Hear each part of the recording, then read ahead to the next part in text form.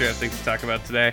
So, friends, enemies, let us not mince words. This is the Enemy Slime Podcast. This is episode number 134. I am your usual host, Jared, and I am joined today by Mr. Lucio Lorenzino. Boo boo beep. And Mr. Michael Mahoney. Hey everybody, how's it going? And we have a fantastic show for you today.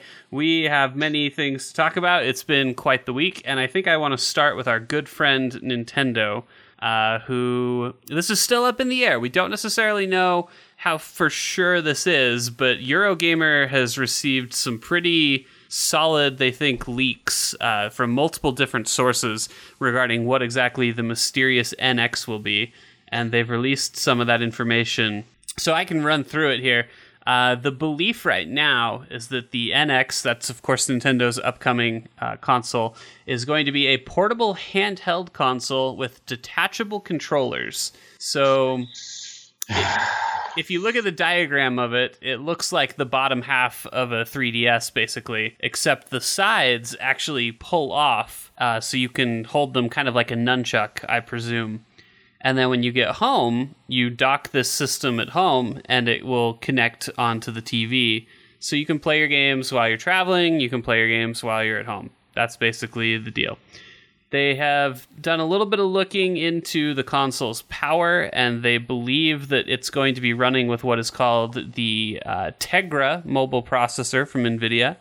And it's too early, I think, to do... I don't even know that too early is the right phrase. It's so apples and oranges compared with other GPUs that it's really kind of hard to say how this console would compare to the competition, how it would stand up to an Xbox or a PlayStation. But we can almost certainly assuredly say not very much. And this is Nintendo we're talking about, so I don't think graphical fidelity has ever been a big concern. Yeah, it's not really their thing.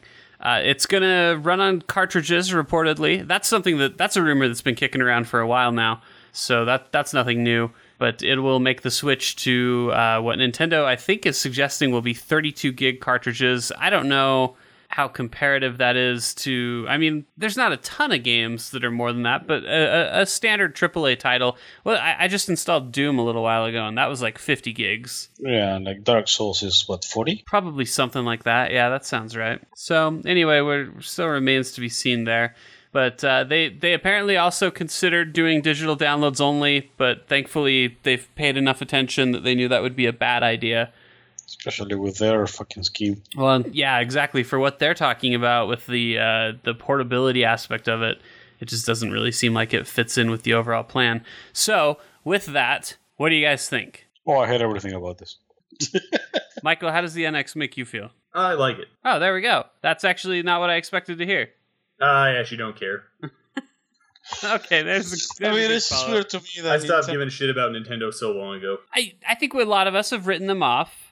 Or to be honest, it's not that I hate it in terms, like, I don't know. It's just so weird to me. It's a very risky proposition in the sense that they're going to be competing now not only with Nintendo, not only with Microsoft and Sony, because they want to have something like in the house, but they're also going to be in direct competition now with themselves and with mobile. That's what kills me about it. Is like you have the 3DS. Why can't that be enough for you? So I don't know if Nintendo actually agrees with this assessment, but most people think that mobile is taking a bunch of the revenue, which I don't necessarily think it's true. But I don't see why if you're going to try to compete with people who are selling their shit for free.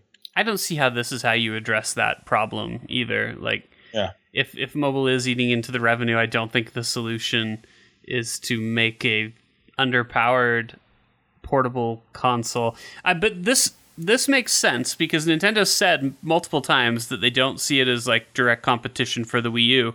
So this follows up with kind of what they're saying, where this would be a supplemental device, something that you can travel with, but not necessarily something that, I mean, in theory, it would replace your home console. Like, that's still the idea, but it's kind of a different beast. I'm assuming it would be probably less powerful than a Wii U. I don't actually know. That's something that that's just something that we'll have to see what exactly happens there. But I don't know, man. It's weird.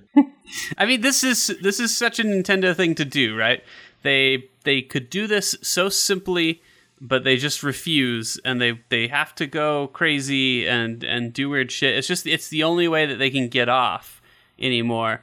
It's like they started slipping into like the BDSM world, and People aren't confused. They can. every year they got to add another belt choking them somewhere, because one just isn't enough anymore. Do you think they're just addicted to novelty? Innovation, Yes. or what they would call innovation. Because I thought the Wii was stupid, but I know a lot of people really like that motion controller. Well, the thing is that they struck gold with a gimmick, and if you look at the company's history, gimmicks have always been there. We have things like the Virtual Boy, so I mean, Hey, that's no gimmick. it is.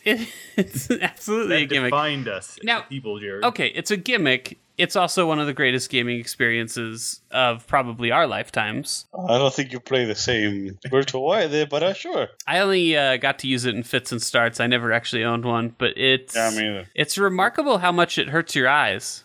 Yes. in that sense, if their goal was to hurt our eyes, then they did a bang. They should be applauded and There are a celebrated. bunch of blind 30-year-olds out there who owe the entire course of their life to the Virtual Boy. Does it work for colorblind people? I guess it would, because it's only one color. Like, even if you can't see No, I meant the Virtual Boy blinded them. red. Yeah, no, I know. I was starting to think of other blind people and wondering what their story was. I think they became daredevils. They became the Daredevil. Well, no, there's more than There's one. more than blind one. person. Yeah, Oh, there's like multiple Daredevils out there. yeah, they're like the Black Panthers, or who are those guys who like took to the streets and defended New Yorkers? The Hell's Angels. Yeah, the Hell's Angels. That was them. That sounds about right. Classic Hell's Angels. All right, yeah. Those wacky fellas. Anyway, that's the story there. Speaking of Nintendo, I guess we might as well hit on their Pokemon Go. Couple new developments for that game. One is at Comic-Con. Is it Niantic? The people who make the app, they revealed that they have more plans for the game. They announced that I believe there'd be some changes to battles, I think. On top of that, there will also be trading, which should be implemented in the near future. Are they gonna make it work? I haven't had it not work all that much. I've actually had pretty good results lately. But I'm using... I mean, are you on Android or are you on iPhone? Yeah, I'm on Android. I think that's probably part of it. I'm sure it's an inconsistent experience across the board on Android, but I've gotten lucky and my phone has been able to handle it pretty well.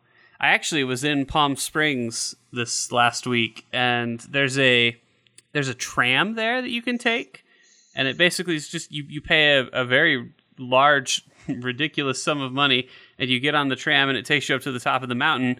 And then if you want, you can look around, or there's like a restaurant up there where you can pay even more money and eat at a restaurant that's really high in the sky. Okay. And when I got up to the top, they had free Wi-Fi, so I connected to it and started up Pokemon Go. And there was I probably caught 8 Pokemon up there that I'd never seen before, and probably another 5 or 6 that I had seen before. It was just littered the top of this mountain with Pokemon. Kind of blew my mind. But anyway, I expected it very much not to work there, and it actually worked pretty well. I can't even get it to work in my office place.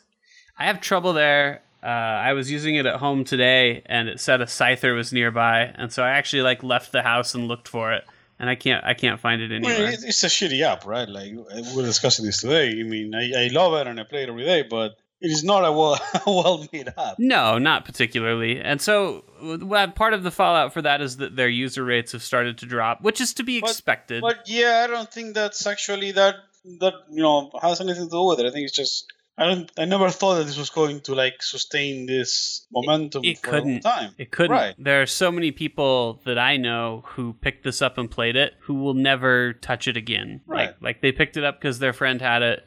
And they're like, what are you doing? And he's like, I'm catching Pokemon. And so they grabbed it and they tried it. And they're like, I love it. And they played it for a little bit.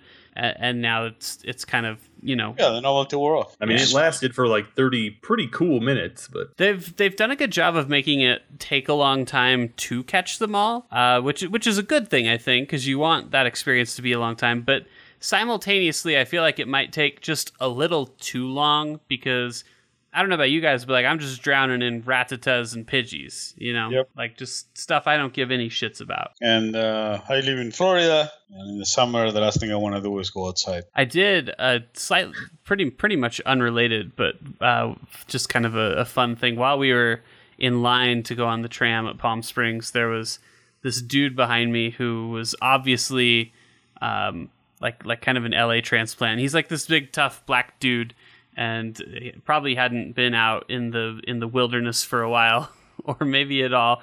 And he's standing in line. There's this lady in front of us who's talking about the tram, and she's like, "Oh, it's like only 70 degrees up there. You know, you go up the mountain and it's really cool."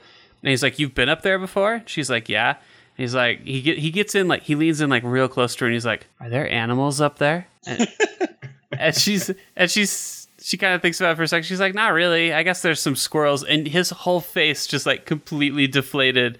He was so excited at the concept of like animals. No preference on which, just I guess not squirrels.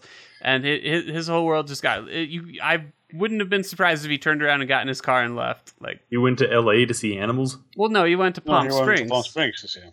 Right. I imagine he was probably from LA. That's what I would think. And I don't know. It's all California. It's just one big sprawl to me. He looked like a pretty cool dude, and I felt his pain a little bit. But there was just like this childish excitement about. Do you think there'll be animals?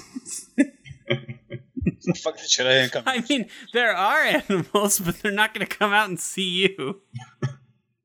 But anyway, yeah, it's so Pokemon Go's kind of settling down a little bit, and part of that process is Nintendo stock, I think, has also dropped a little bit. I think you were saying that they had some kind of clarification on how they only owned a third of the Pokemon company. Right, so they told their investors the truth, which is what they should do. Mm-hmm.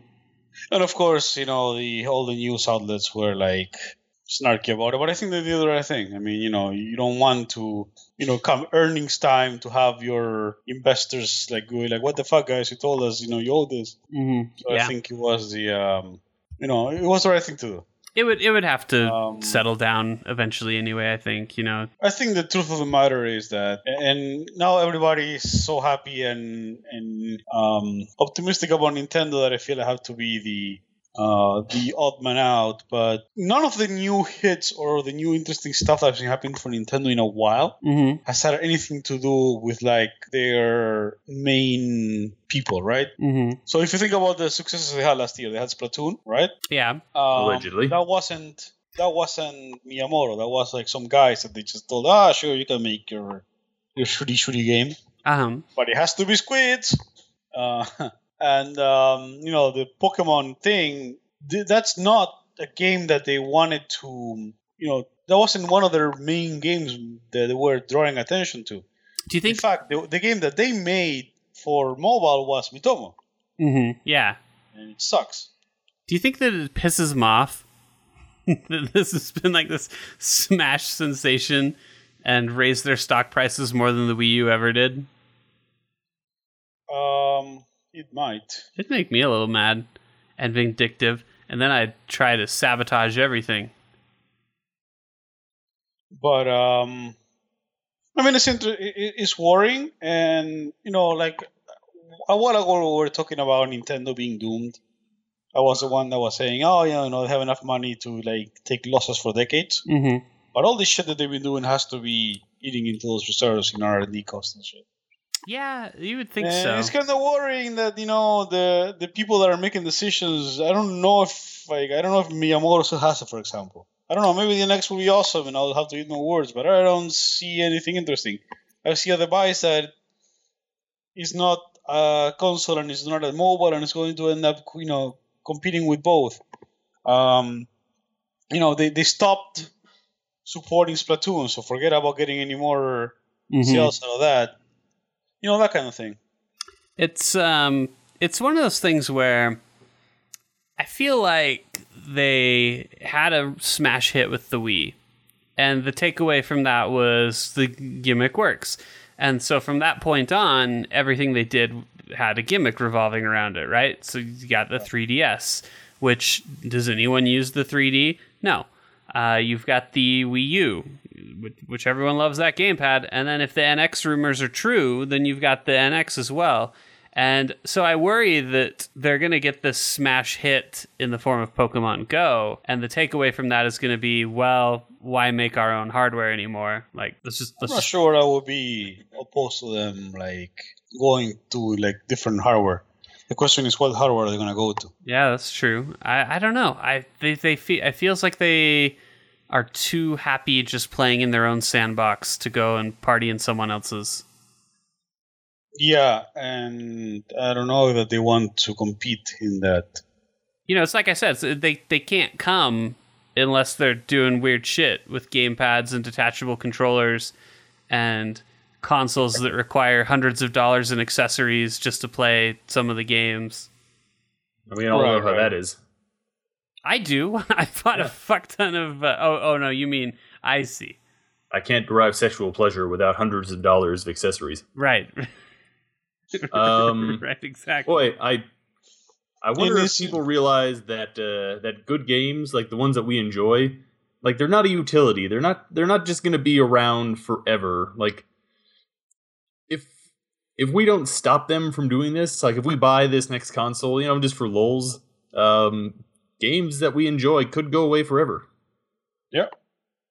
Sort of, yeah. I mean, right now, sorry. I mean, we don't necessarily know that this is a good or bad thing.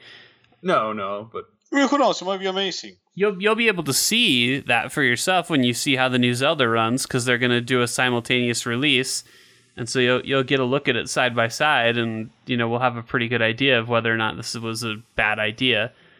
But I get what you mean, though. It is a market that. I mean, there are so many things now, just so many genres. We talk about Metroidvanias, and I've been doing a lot with point-and-click adventure games lately. And there's all these genres that, like, I loved as a kid, and no one wants to make them anymore.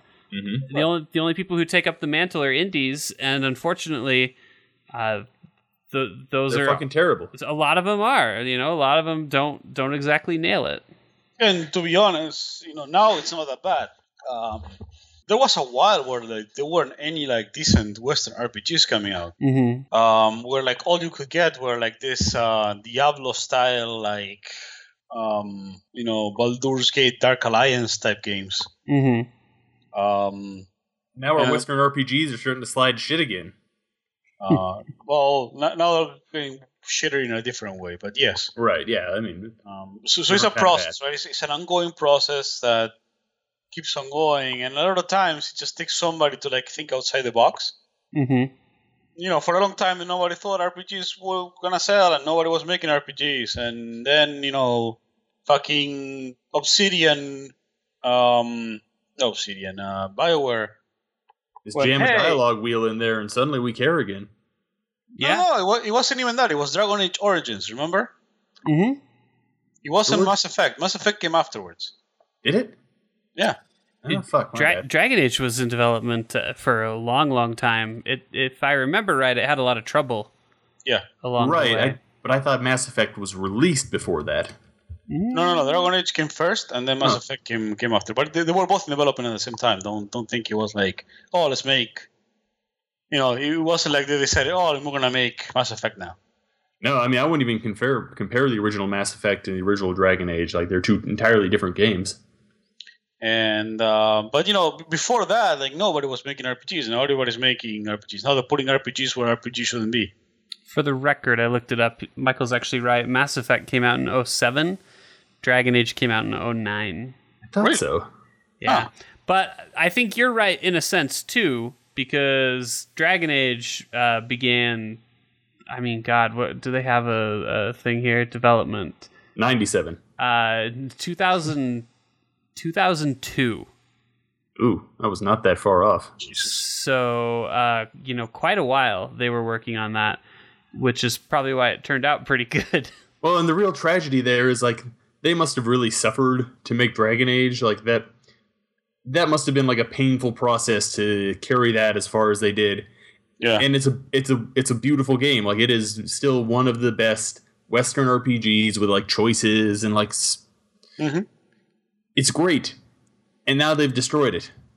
Yeah, I mean the people that made Dragon Age aren't really BioWare anymore. Right. BioWare is pretty much a different company that it was in that time. Mm-hmm. Right, but each time they take a franchise like that or make another, like when Mass Effect Andromeda comes out, like that's just going to be one step further we ever get from having those type of games again. Right. I get what you mean. Like you damage the. But having said that, before 2007, 2005, if we're going by announcements, those are IPs that didn't exist anyway. You know, not even so much the IP. It's just I mean. Well, I'm going to ease your worries a little bit, Michael, because I want to ask you a question. Okay. 3 years ago, if I told you that arena shooters would be the best-selling games of 2016, what would you have told me? Let's see, 2013. I probably would have asked you why you're talking to me about video games. Yeah, what is an arena shooter, he would say. And you might say that today. Yeah, but you know what I mean? Like, it's like 3 years ago, it was the apex of Call of Duty. Nobody fucking thought that, Doom would be the best shooter of the year and the best-selling game would be Team Fortress MOBA arena shooter clone. That's what has to be frustrating about this industry in general, is that there's no surefire nailed it. And that's why we have companies that are panicking and holding back reviews for great games and things like that, because the truth of it is like, who the fuck knows? Like, maybe people will like this. I hope they like this. But, we've seen that time and time again. And we'll probably just keep seeing it. So I don't know. But BioWare is definitely, for me, it's just a complete write-off. Like, miss you guys. You were cool.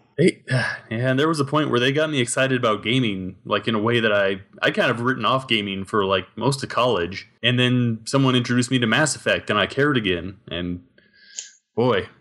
I'm sorry. Though. And Lucio actually kind of got me thinking, the more I think about it, when I do like PAX invitations and stuff like that, and people have like their pressers and kind of like details about the game to draw you in and make you schedule an appointment with them. The most common thing that I see, because the most common thing that you can do is you can say, we're an indie game, this is the game we're working on, and it's made by developers who used to work at this company you loved. And almost all of them are BioWare, ex-BioWare employees. There's just a shit ton of them. Half of the floor has got to like know each other. It's just, I think, being bought out by EA kind of like costs like an exodus. Mm-hmm. Because that's when shit started going downhill, right? Like, well, and you know they had some successes, and so you maybe they had like a little bit of a windfall, and so the option arrived to like, well, I could stay here and I could make soulless games that aren't nearly what they used to be, or I could go and just make my own game like I always wanted to and be my own boss, and then that's also another thing, I guess. Fish sandwiches out of the dumpster after I release my game. Yeah, I guess that's. Hey man, the life of an indie is a tough one. Yeah, I get what you mean. People don't want to have a boss. I would agree with that assessment. So yeah, I mean, people sure do like to have a place to live, though. Yeah, no, I think a lot of it has to do with, like I said, with EA just kind of buying them out. Mm-hmm. And EA has kind of like a reputation for murdering companies. Yeah. I forget the other one, the big Pandemic. one. Yeah, Pandemic. Yeah. So I guess it kind of has to suck to be like under EA, where like now they get into your game and they're like, well, this is a fine game, Michael, but how are you going to put microtransactions in it? It's like what happens when you work at like a fun startup, and one day you come into work and they're like, hey, good news, this giant corporation bought us.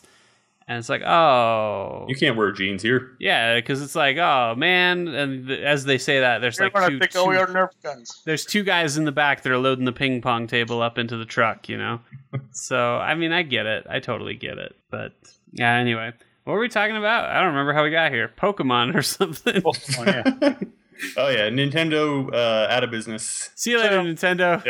Yeah, my assets purchased by Sega. Summarize, my worry is just that Nintendo is kind of throwing money into bad ideas, and that the executives haven't had really a win in a while, and all the wins they've had have been from other people. We'll call this. And I'm probably completely wrong, and hopefully I am, but But for today, Lucio's lamentation is always going against the grain as usual. When everybody was saying Nintendo was finished, I said it wasn't that bad. Now that everybody is happy about Nintendo, I'm worried. So Is this just a roundabout way of admitting that you were wrong, Lucio? oh, he is our Nintendo doomsdayer. Any day now, they'll be done. Nintendo is finished. I did want to touch upon, speaking of kind of that old retro aesthetic, I did want to talk about the big blue hedgehog boy, big boy hedgehog who turned 25. Who could you be talking about? I'm talking, of course, about Sonic the Hedgehog, and he can rent cars and not get charged out the ass now. Huh, Go you're right. Sonic. Congratulations Is it supposed to run fast though? to you, Sonic. Not in our universe, not in the current Sonic universe. Sega celebrated this event with a live stream that is probably one of the worst televised. Televised isn't the right word, but streamed on Twitch. It's just probably one of the worst press events that I think I've ever seen ever. As it is customary of Sega. There's a pervasive buzz throughout almost the entire video. There's a significant portion where audio cuts out entirely. I had to mute it. I couldn't. Yeah, I saw a comment on YouTube that made me laugh where somebody said, that buzz you're hearing is Sega's life support system. I thought that one was pretty good. Is everybody just hiding their face from the camera? No, but, well, there's this really awkward moment where this guy is trying to talk and someone's heckling him, and he's just pretending to be good-natured about it and laugh with the heckler. But he won't stop, and he's like, all right, I'm ready to start my sentence now. And there's a lot of weird shit in there. And they announced their new game. They announced a couple new games, one of which is Sonic 2017, which is going to be a full-blown 3D Sonic game. Oh, finally. Hip hip hooray. Looks like they're abandoning the Sonic Boom moniker for it. So it'll go back to being a traditional, normal, whatever you define as normal Sonic game. Yeah, really, this is fucking what? This is going to be the same team that did Generations and Colors, I believe, which are, good. At the very least, two of the most highly regarded Sonic games from the last 10 years. But that doesn't necessarily say much. Now, the other game that they announced is called Sonic Mania. And a while ago, you guys might remember we had Sonic 4, which was a 2D side-scroller, but it was in a 3D engine. Mm-hmm. And Sonic Mania, they just finally said, fuck it, if you don't like that, you have to like this. And they literally have recreated the old Genesis engine and are remastering or redesigning some old levels and then adding new levels in. And that will be Sonic Mania, which is coming out next year. I guess next year's not that far away, but shouldn't it come out in a couple of weeks? That's what I thought when they announced it. I was like, oh, this will be real fun around Christmas time. And then it's spring 2017. I was like, oh, what? So I guess I shouldn't really be worried about Nintendo because if Sega is still in business then. Yeah, Sega's still alive and kicking. I mean, God. Well, alive at least. Yeah, alive, that's for certain. I will say, this is probably their best shot at getting something right. I don't know how you can fuck up any less. Let's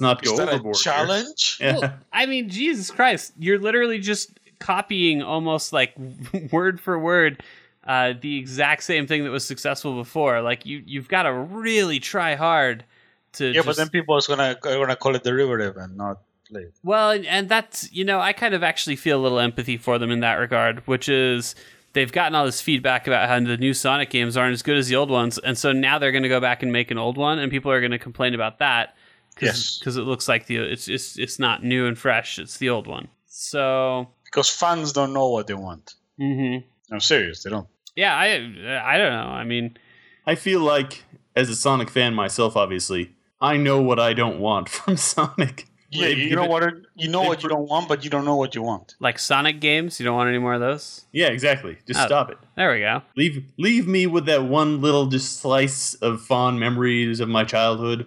I mean, this has gone well before. Capcom did this with Mega Man 9. Oh yeah, Mega Man is a great example of franchise that went well. Well, no, they fucked it up later on, but Mega Man 9 I know is. what you mean. Mega Man 9 was good. And I think there was a 10 too, but I didn't actually get a chance to do either one of those. So nobody got a chance to do 10. But they had good results, at least from what I understand. No, yeah, it was good. So anyway, we'll see what happens there. But if you're a Sonic fan, get ready because he's coming back in a big way, and you should be very excited, right? Yeah. Oh, yeah, sure. Sonic. Oh, you were looking at us. Don't jump for joy. I was just trying to contain my excitement. We should probably talk about some games a wee bit. You guys have both been playing some stuff this week, and me too. Do you want to go first, Lucio? You can give us a little update on I Am Setsuna. Sure. It's still basically taking a page of Squaresoft greatest hits. So I met Reaper. Okay. Who is an even more like grimdark, hardcore version of Magus. Mm-hmm. I beat him up. And then basically, I don't know, do you guys play Final Fantasy X? Yeah. Either of you? So I met this game's Aaron. He's exactly the same character. Okay, so just he even has a huge sword that he links on his shoulder. Mm-hmm. It's so by the numbers. It's at one point I got into a ship and I'm like, oh, it's a ship. We're gonna get shipwrecked. Okay. So like the next scene, like they didn't even like romance me. Like they just went like for it right away. Right. It's like the very next scene, a monster attacks. No foreplay, huh? They just no foreplay, like shoved it right in there. They didn't even warm you up. Just like turn me over, bend me over the table, and just went down. Well, that sounds pretty good. I'm usually when you have the JRPG like ship scene where you sink, they give you like some time to walk around the ship and talk to people, and they tell you, oh yes, I hope nothing bad happens on the ship. That kind of thing. There are some storms coming. I hope no monster attack us during the storm. When this game just like it cuts the air, like they're in a room and then suddenly like the ship starts to shake and it's like a monster is attacking. I'm like, oh well, that was fast. So at least they don't fucking like they don't waste time, I guess. Right. Because I mean, in these fast-paced days we live in, the idea of like setup and payoff, those are things I don't have time for that anymore. Who fucking cares about pacing, right? I want my payoff right now. Yeah, that's I got a big settlement, but I need cash now. So how's the Chrono Trigger connections coming? Is it other than finding Magus? Is there other stuff that? It's like I said, it's more like Squaresoft's greatest hits. Like he has the Final Fantasy VI intro. Yeah, I saw that. When they're walking into the thing and when they're going through the snow or whatever. Yeah. Which didn't really kind of make me want to play Final Fantasy VI. Well, there are plenty of methods to do that.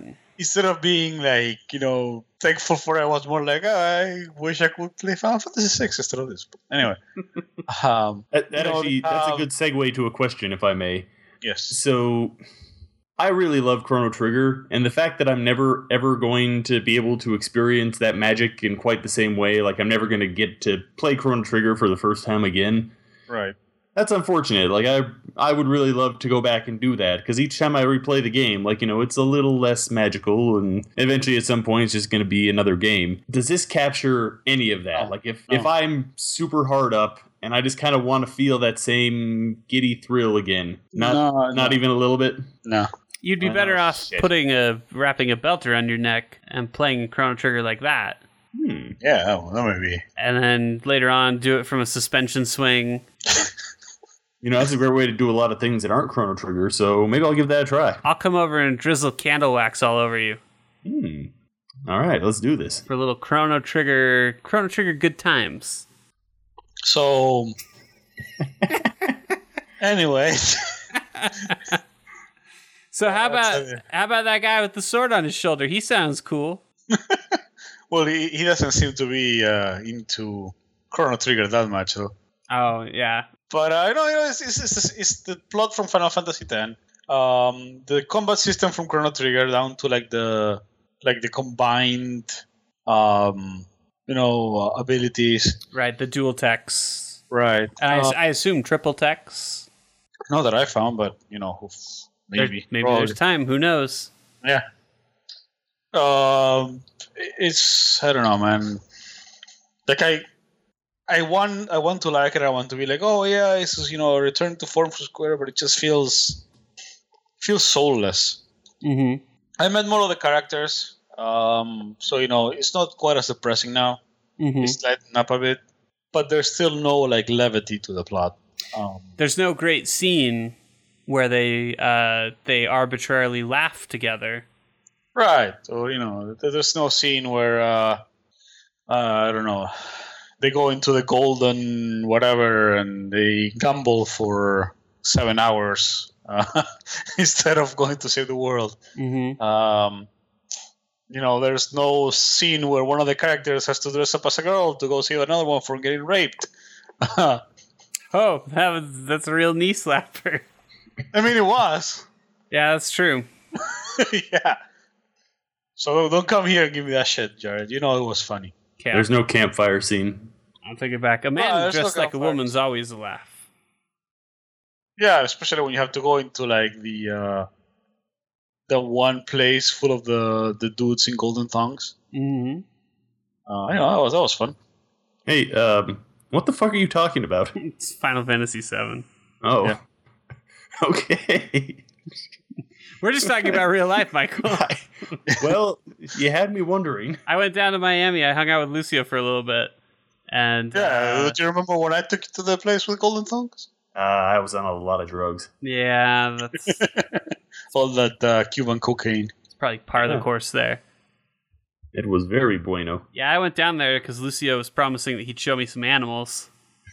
And I did. I was like, I gotta see some animals, man. He's some like, anacondas. Oh, we got a bunch. We got anacondas. He had me drizzled candle wax all over his anaconda. It was great. Anyway, this has been the Enemy Slime Podcast. Thank you. Once again, you fell for it. If you like what you heard here, you're not going to find it on the website, so we'll link some other websites that you can check out. It's too hot for the website. All right, so I am Setsuna. What are you? Is it middling at best? It sounds like it's probably less than that. This sounds like it crashed a couple of times, so I'm starting to consider it too. Because you mentioned that it had crashed and you had to redo. Yeah, that's the thing. 15 minutes of gameplay, and it felt like Yeah, you were like, oh, I got to do 15 minutes again. I'm like, 15 minutes? What is he fucking complaining? Like, I've had games. That shows you how I feel about this game. That I have to do 15 minutes again, and it's like I've played Final Fantasies where I got stuck and fucked so hard that I couldn't go any further and started the whole game over 20 hours. To get to where I needed to go. So the idea of you having to do 15 minutes more just being too much to bear, that's a bad sign.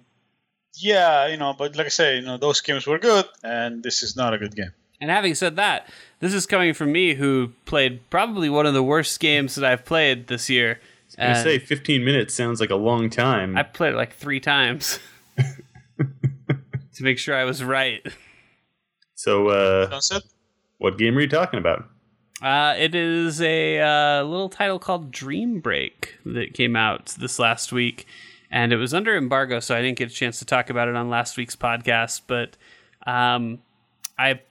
it's always a bummer when you get something pre-release and it's not good, because nobody wants that. You don't want to be mean, but you have to. You don't want to be mean, but that okay, you're gonna have to be a little mean.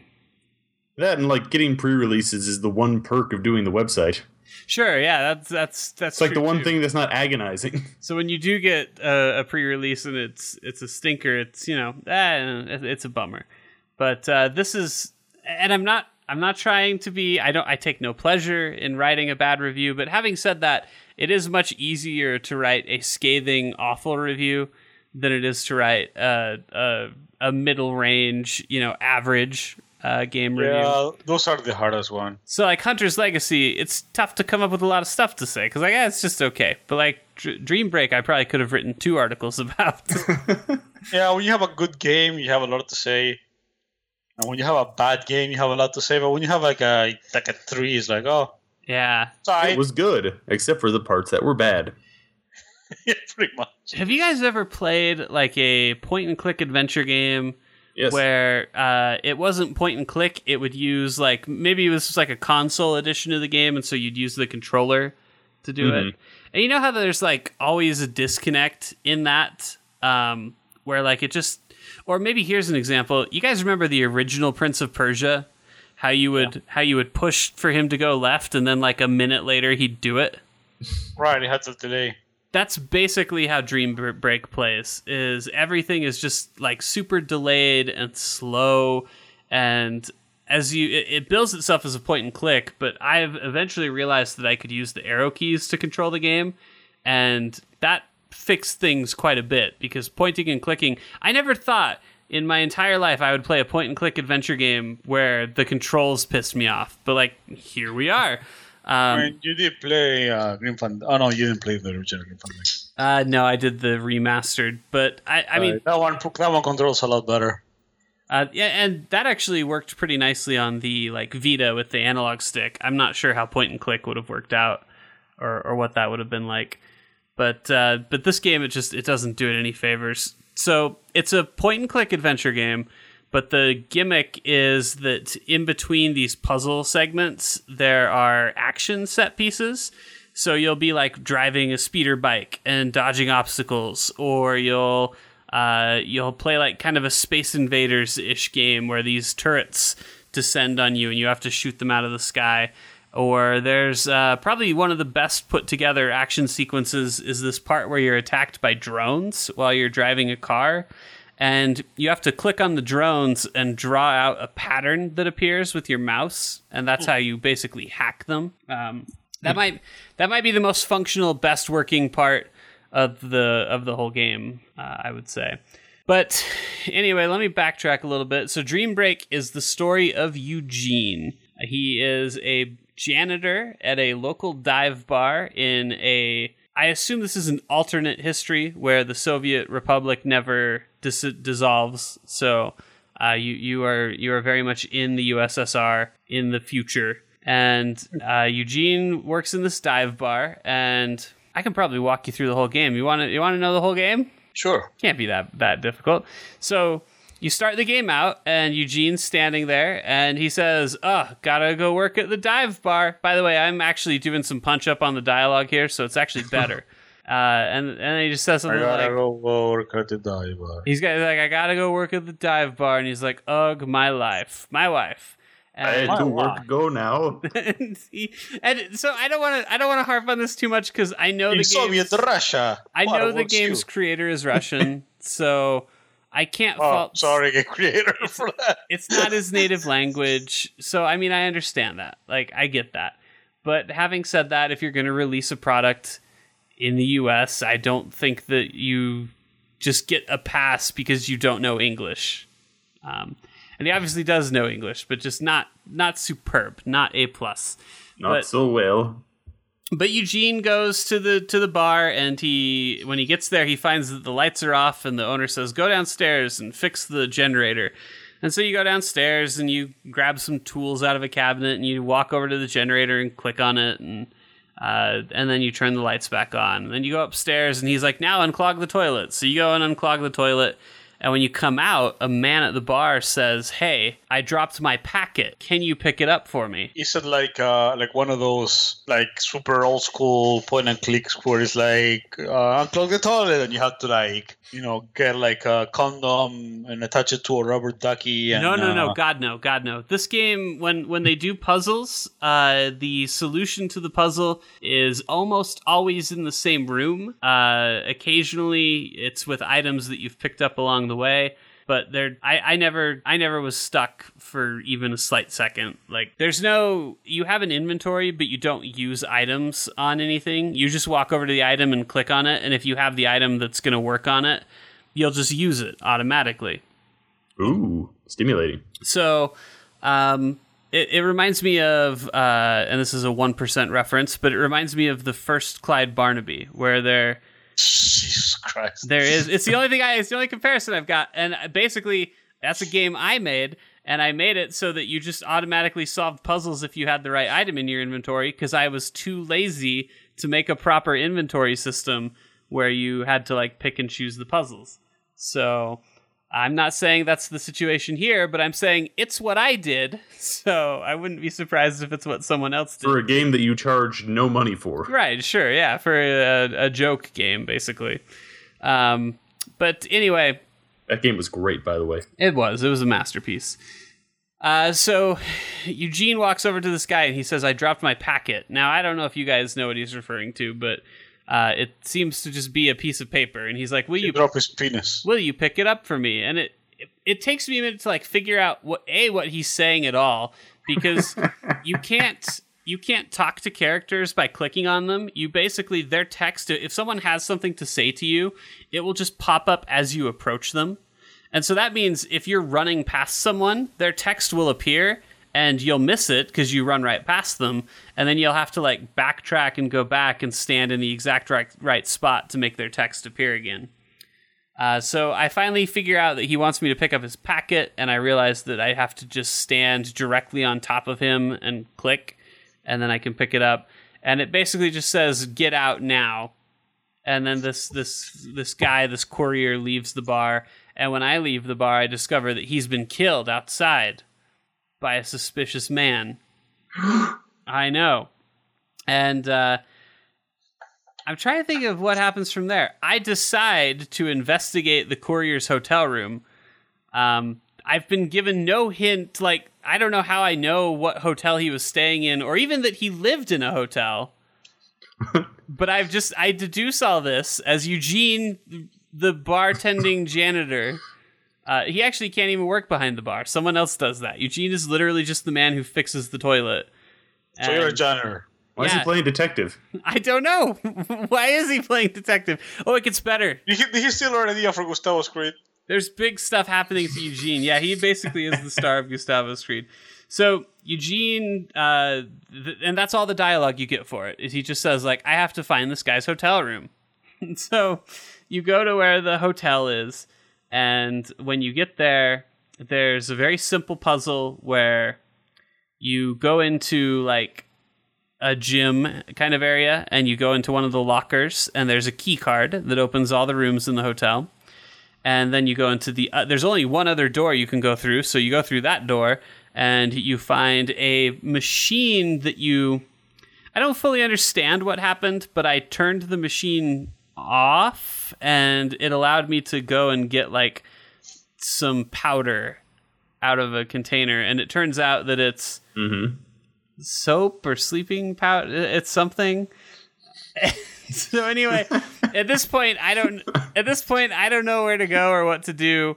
I know I need to get into the hotel, and I look outside, and there's a lift on the side of the hotel, so I hop in that and go up and I find the room. I have a key card that opens all the doors, but you can only go into one of the doors. So it's a good thing Eugene's psychic and knows which room to go in. But you go in, and you find in the room next door, there are like two people searching it. And so you go up into the ceiling, and you make that person fall asleep by putting the powder you found into the air duct. I'm doing the best I can here. Yeah, I don't. Sure. Yeah, I believe you, because there's no way you could be making this up. It's too non-secular. So you knock him out, and then you go into the room and explore, and you find a gun, and you find a shield. So that's how combat works. Shield? Yeah, it's like an energy shield, an energy pack. And you also find a piece. I think it's a matchbook from a nightclub, and so you resign to go to the nightclub. And as you're leaving, you get into some combat situations, and you run into combat several times in the game, and it's very simple. If you click in front of Eugene, he shoots his gun. And if you click behind Eugene, he throws up his shield. Now, that's kind of difficult. Like, there's some challenge in clicking in front of him to shoot and then making sure that you're quick enough that you can block the incoming bullets, from people shooting back at you. But if you use the arrow keys, you can switch between the two so quickly. Combat's just a breeze. You never have any problems ever again. So Eugene kills a bunch of cops, the janitor, and sure. And then janitors do. And then he proceeds to the nightclub. And there's this, when you get to the nightclub, there's only one door you can go through in the back. And if you go up to it, the first time I actually didn't even know there was like a puzzle associated with it because well, let me explain. When you go up to the door, the guy says, Maria will spend some time with you if you have a balance of $2,000 in your account. Ooh. And I don't. And so, luckily, right next to the door, there's a machine that will allow you to bet on animal races. They're like weird animals, like it's like a horse, a dog, and a llama, and they all have jetpacks attached to them. Why not? And I can't tell if there's a way to guarantee that you win a race or not. I felt like I performed better when I picked an animal and then clicked on him a lot, but sometimes I'd click really hard and really fast and I wouldn't win. So I don't know if there's a trick to it. I think it might just be an arbitrary thing where you just have to guess which animal will win 5 times and then you win. So that sounds like a good time. I don't know, but you have to sit there and play that until you get the balance to go through the door. And the first time, I didn't even know that I couldn't get through the door because I just sat at the machine for a minute and I was like, is this all you do? And then I exited out, and I just happened to have enough money. But the second time, it took me forever, and I finally just got to a point where I just bet on the same animal over and over again, and just kind of like brute forced my way to the amount of money that I needed. But anyway, that's how that works. And so you go into the stripper's room, and you watch her dance for you. And while you watch her dance, a robot comes down from the ceiling and knocks you out. And you realize the stripper is a girl who is part of the resistance who is attempting to overthrow a government. You can never just be about sex, can the government. They're trying specifically to eliminate the leader of the government, who is called the Gensec. Yes, the Gensec, of course. And so you wake up and you're like strapped into this machine, and she says, "Hi, Eugene." She knows your name, and she's like, "You're gonna kill the Gensec." And you're like, "Why me?" And actually, no, you don't say that. You don't say "Why me?" You say, "How do you?" You say something like, "How are you gonna make me?" And she's like, "We have ways." And then she lets you go. Oh. Okay. And she points to a guy off to the side of the room and she says, Igor over there, his name's Igor, he will pick you up later with further instructions. Spoiler alert, Igor never picks you up. Damn it, Igor. You just run into one job. You just run into him later and he's like, let's begin our mission. So you leave this resistance hideout, and as you leave, you get to the part where I really decided that I didn't like this game. This was before I discovered the keyboard controls.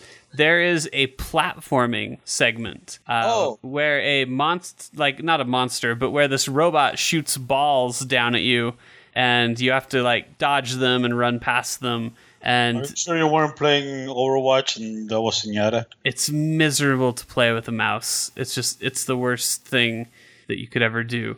But I was able to finish it pretty consistently and pretty reliably once I started using the keyboard to get through it. Anyway, you get past that. There's a couple other mini games. You eventually just like bump into Igor again, and he's like, all right, let's start our mission. And he takes you to, it takes a while, but you get to the Gensec headquarters, and you approach the Gensec guy, the like dictator, and he tells you he's a robot or like a highly advanced AI, not a person, and he's going to eliminate humanity.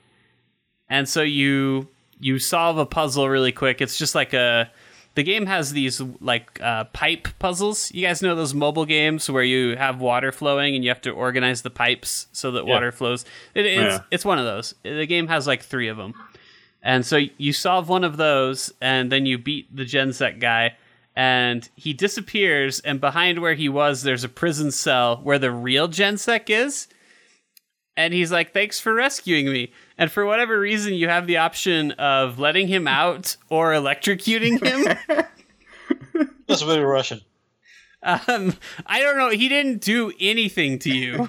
I don't know why you would electrocute him. Because Mother Russia. So I let him out, and he's like, "Thank you, Eugene." And everyone knows you're Eugene, by the way. Like when you get to the end of the game, everybody's like, "Hey, Eugene!" Like people you've never met. So I feel like maybe there's some subtext here where you're supposed to be like an important Eugene, but they almost certainly never get around to covering it. But anyway, I rescued the Gensec, and I got the good ending. And the game popped up and said, thank you. And then I found that I couldn't do anything, no matter what button. That was the game? That was the game. Oh. I didn't really skip anything either, I feel like. Wow. That's, I mean, there's like there's no puzzles. There's a part where you come across this car that you want to break into. And you walk up to it, and if you try to use it, he goes, damn, no battery pack. Well, there's on the next like level below you, like not even on another screen, just like right under where you are. If you just go down a lift one movement, there's a floating cardboard box, and when you walk up to it, guess what's inside? It's a battery. wow. It's not a fucking puzzle, man. It's not anything. Doesn't make you feel smart, Jared. The only items that you pick up in that game are items that you use to solve a puzzle. And there's only like your inventory clears all the time as you go from zone to zone to zone. So it's not like Monkey Island where like by the end of the game you have like this huge inventory full of stuff. Instead, you just have like the one thing you need. And then when you get to the next zone, it's just not in your inventory anymore. Now, I will say you mentioned this game obviously takes a page from like Flashback or it looks so much like Flashback. Out of This World. Like that was pretty much their MO was you were in an area, you had to go find one thing, and then you could proceed. Yeah, and I mean it sounds like this is done in a much more painful way, but yeah. It's just so simple. It sounds like it's an homage to that style. And I mentioned in the review, like just to give you an idea of how maybe untested or unbalanced it feels, there's this part where you play like a Space Invaders minigame, and when I got to it, I got a phone call in real life on my phone, and I was like, oh shit, I gotta take this. And so I hit escape, and it brings up the pause menu, but none of the action stops. The game just keeps playing. And so I was like, well, I gotta take this phone call, so I went ahead and took it. And when I came back, I had died once, but then I had your guy just like auto shoots up into the sky, and eventually he just shot enough that I beat it. Sounds anticlimactic. I didn't ever even touch it. I just left the control there, and eventually I won. So, I mean, even the action segments aren't very well put together. The whole thing has got to be. I'm fairly confident this was made in Game Maker. And I'm not trying to talk shit on Game Maker, but it feels like it's limited. It feels like the creator's technical ability is probably limited. I really love the art style, and I like the music in the game quite a bit, but I wouldn't say that I like either one of them enough to recommend that you buy the game, even though it's very, very cheap. It's super short. The whole thing takes about. I played it twice, so I have a little. Actually, I almost played it 3 times. I have a little over 3 hours on record. I think if you use the keyboard controls and don't get stuck in the parts I got stuck at because of it, I'll bet you that you can beat this game in maybe like an hour and a half. Tops. And Eugene can save Russia, USSR, from Gensec, who's a computer who wants to eliminate all of humanity. Anyway, that's Dream Break. As we are the police. This is the police. Oh yeah. Well, after that, I think it's doing pretty good. What's new? Last I heard, things hadn't gone very well for you. Yeah, truth be told, I think it's actually now. Be careful because I think it's still under embargo. Well, I'm not talking about anything after day 80 because, well, except shortly after day 80, I got so fucked that I couldn't continue with the game any further. Okay. So, you got into like an XCOM situation, right? Yeah, pretty much. Like I kept losing officers, and day in day out, like they'd keep sending things that I didn't have enough people for. So then I would lose another officer every day to the point where I had like 6 people to do 2 shifts, and I don't know what they're doing with the difficulty, man. I really want to know what happens, but I can't get any further. Mm-hmm. And so reluctantly, I started a new game, and they've been patching it, but unfortunately all the patches just seem to make the game harder. So one of the things in the game is like occasionally an officer will come to work drunk, and they'll be like, "Oh, I drank too much. Can I go home?" And normally I won't send him home because I don't have enough people. But what I figured it was doing was it just made it so that officer would perform worse in situations. But as soon as I got that update, like every day I'd have 2 officers die in a drunk driving accident. Like pretty much every day. The fuck? Yeah, and this is like early on in the game. And so I lost like 4 people within 4 days. Jesus. And I don't know what they did to the difficulty. Like I'd have like 2 people not show up every day, and like there'd be 3 people who came in with excuses and they were tired. I can't get ahead in this game. It's too fucking hard. And I don't feel like I'm doing a bad job. I feel like I've got a pretty good idea of how this works now. I just can't do it. So your flag is pretty much at like half-mast all the time. Yeah, man, this is probably like the most exciting game concept I've played all year. I really want to do more with it. I want to experience the whole story, but I just can't. I can't proceed any further. It's like locked me out, and that really makes me sad. I'll be curious when the embargo lifts to see whether other people had the same experience. Yeah, I really want to know because I wonder if it's one of those things where, and I don't know, but I feel like maybe it's the kind of game where I'm trying to think of what a good example of this is. There's some zombie game. There's a zombie game that's like this where like you will die. Oh, it's Zomboid, Project Zomboid. Mm-hmm. So their gimmick is like you're going to die, but it's just how will it happen and how long will you live until it happens. Like I wonder if this is aiming for like that kind of thing where like Doesn't sound like it. you're fucked no matter what. I think there's the game has a finite number of days you have to play through, so I wouldn't assume so. So you can win. I don't know. I honestly don't know. But you're going to try to win. Yeah, I'd like to. Are you done? Do you think that you've played as much as you're going to be able to play? I need a break. I really do want to go back because I really like this game. I like the story. I like the weird. Like I've grown very attached to this kind of like goofy, half like hard-boiled, half like grumpy old man police chief. Mm-hmm. I want to know where some of these relationships go, and I kind of like the day-to-day minutia of answering the calls. Although I think sometimes it gets a little boring, but I want to see what happens. I want to do more bad stuff. I want to interrogate prisoners and solve mysteries, but the game just doesn't want to let me get any further. Mm-hmm. So I'll get back to it at some point. Hopefully they figure out something to do with the difficulty though, because it's a real bummer because you can only have one save at a time. You can't have multiple saves. Like I was about halfway done with the game, 15 hours into it when things started falling apart. Like I don't want to have to go back and do that again. Yeah, that's a lot. That's really long. I'm surprised that it wouldn't have more of like a checkpoint situation. Does it have like multiple save or something, or is it like one of those just save? No, he was just saying it's just the one save. So, and I don't know. Like I think of a game like Heavy Rain, for example, where like there's no saving because the ending you got's the ending you got, and like tough shit. And I like that model. No, me too. But with Heavy Rain, like it's going to get you to the end of the game. Well, and more importantly than that, Heavy Rain's not 15 hours. Well, that too, yeah. And so I mean, you could play Heavy Rain probably twice in 15 hours, maybe you can't. 2.5 times. Yeah, you could. No, you can't, because then you have to do the whole thing where you brush your teeth again, and nobody wants to do it. Well, yeah, I mean, it's a miserable opening segment to a game, but it's gotta be like 8 hours. You go back and At try most. to brush your teeth again, Jared. I don't intend to.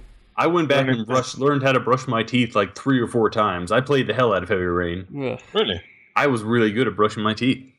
I can imagine. Those must have been some really clear jumpers. Maybe you should go try Beyond Two Souls and see how that works for you. Oh, I don't know.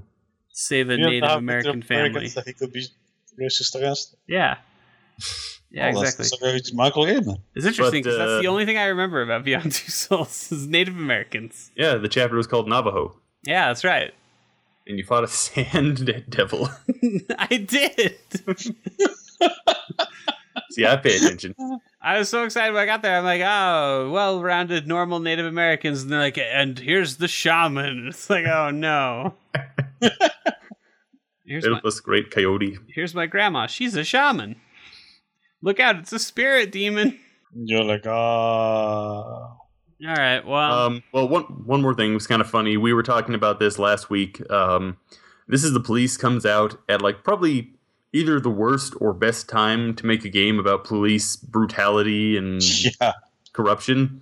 Weappy, the developers, I think it's Weappy, they published like an open letter to the people who were criticizing them for doing this.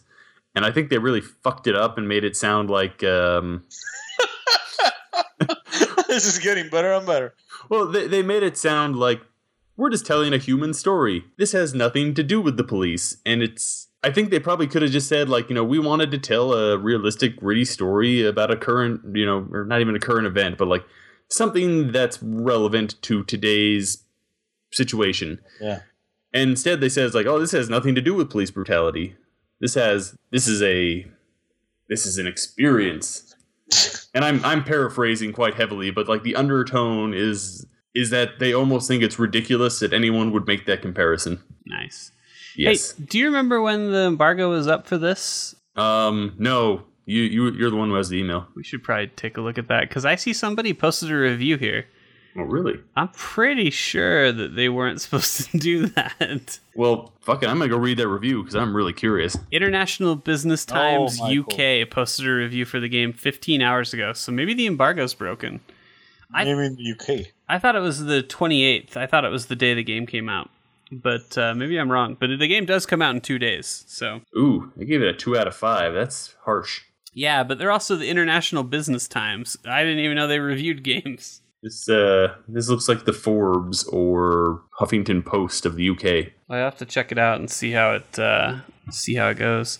I am very curious to see if the other reviews are reviewing the game or how much they want to show off their virtue signaling about police brutality. Right, and I even wonder with like this first review, because like their title is a disappointingly shallow depiction of U.S. law enforcement, and so I wonder like, and to top that off, like it's coming from the International Business Times. Like, did these people go into this expecting like let's play a fun game, or did they go into this expecting like I can't wait to learn all about the Black Lives Matter movement and get a realistic depiction of race relations in the U.S.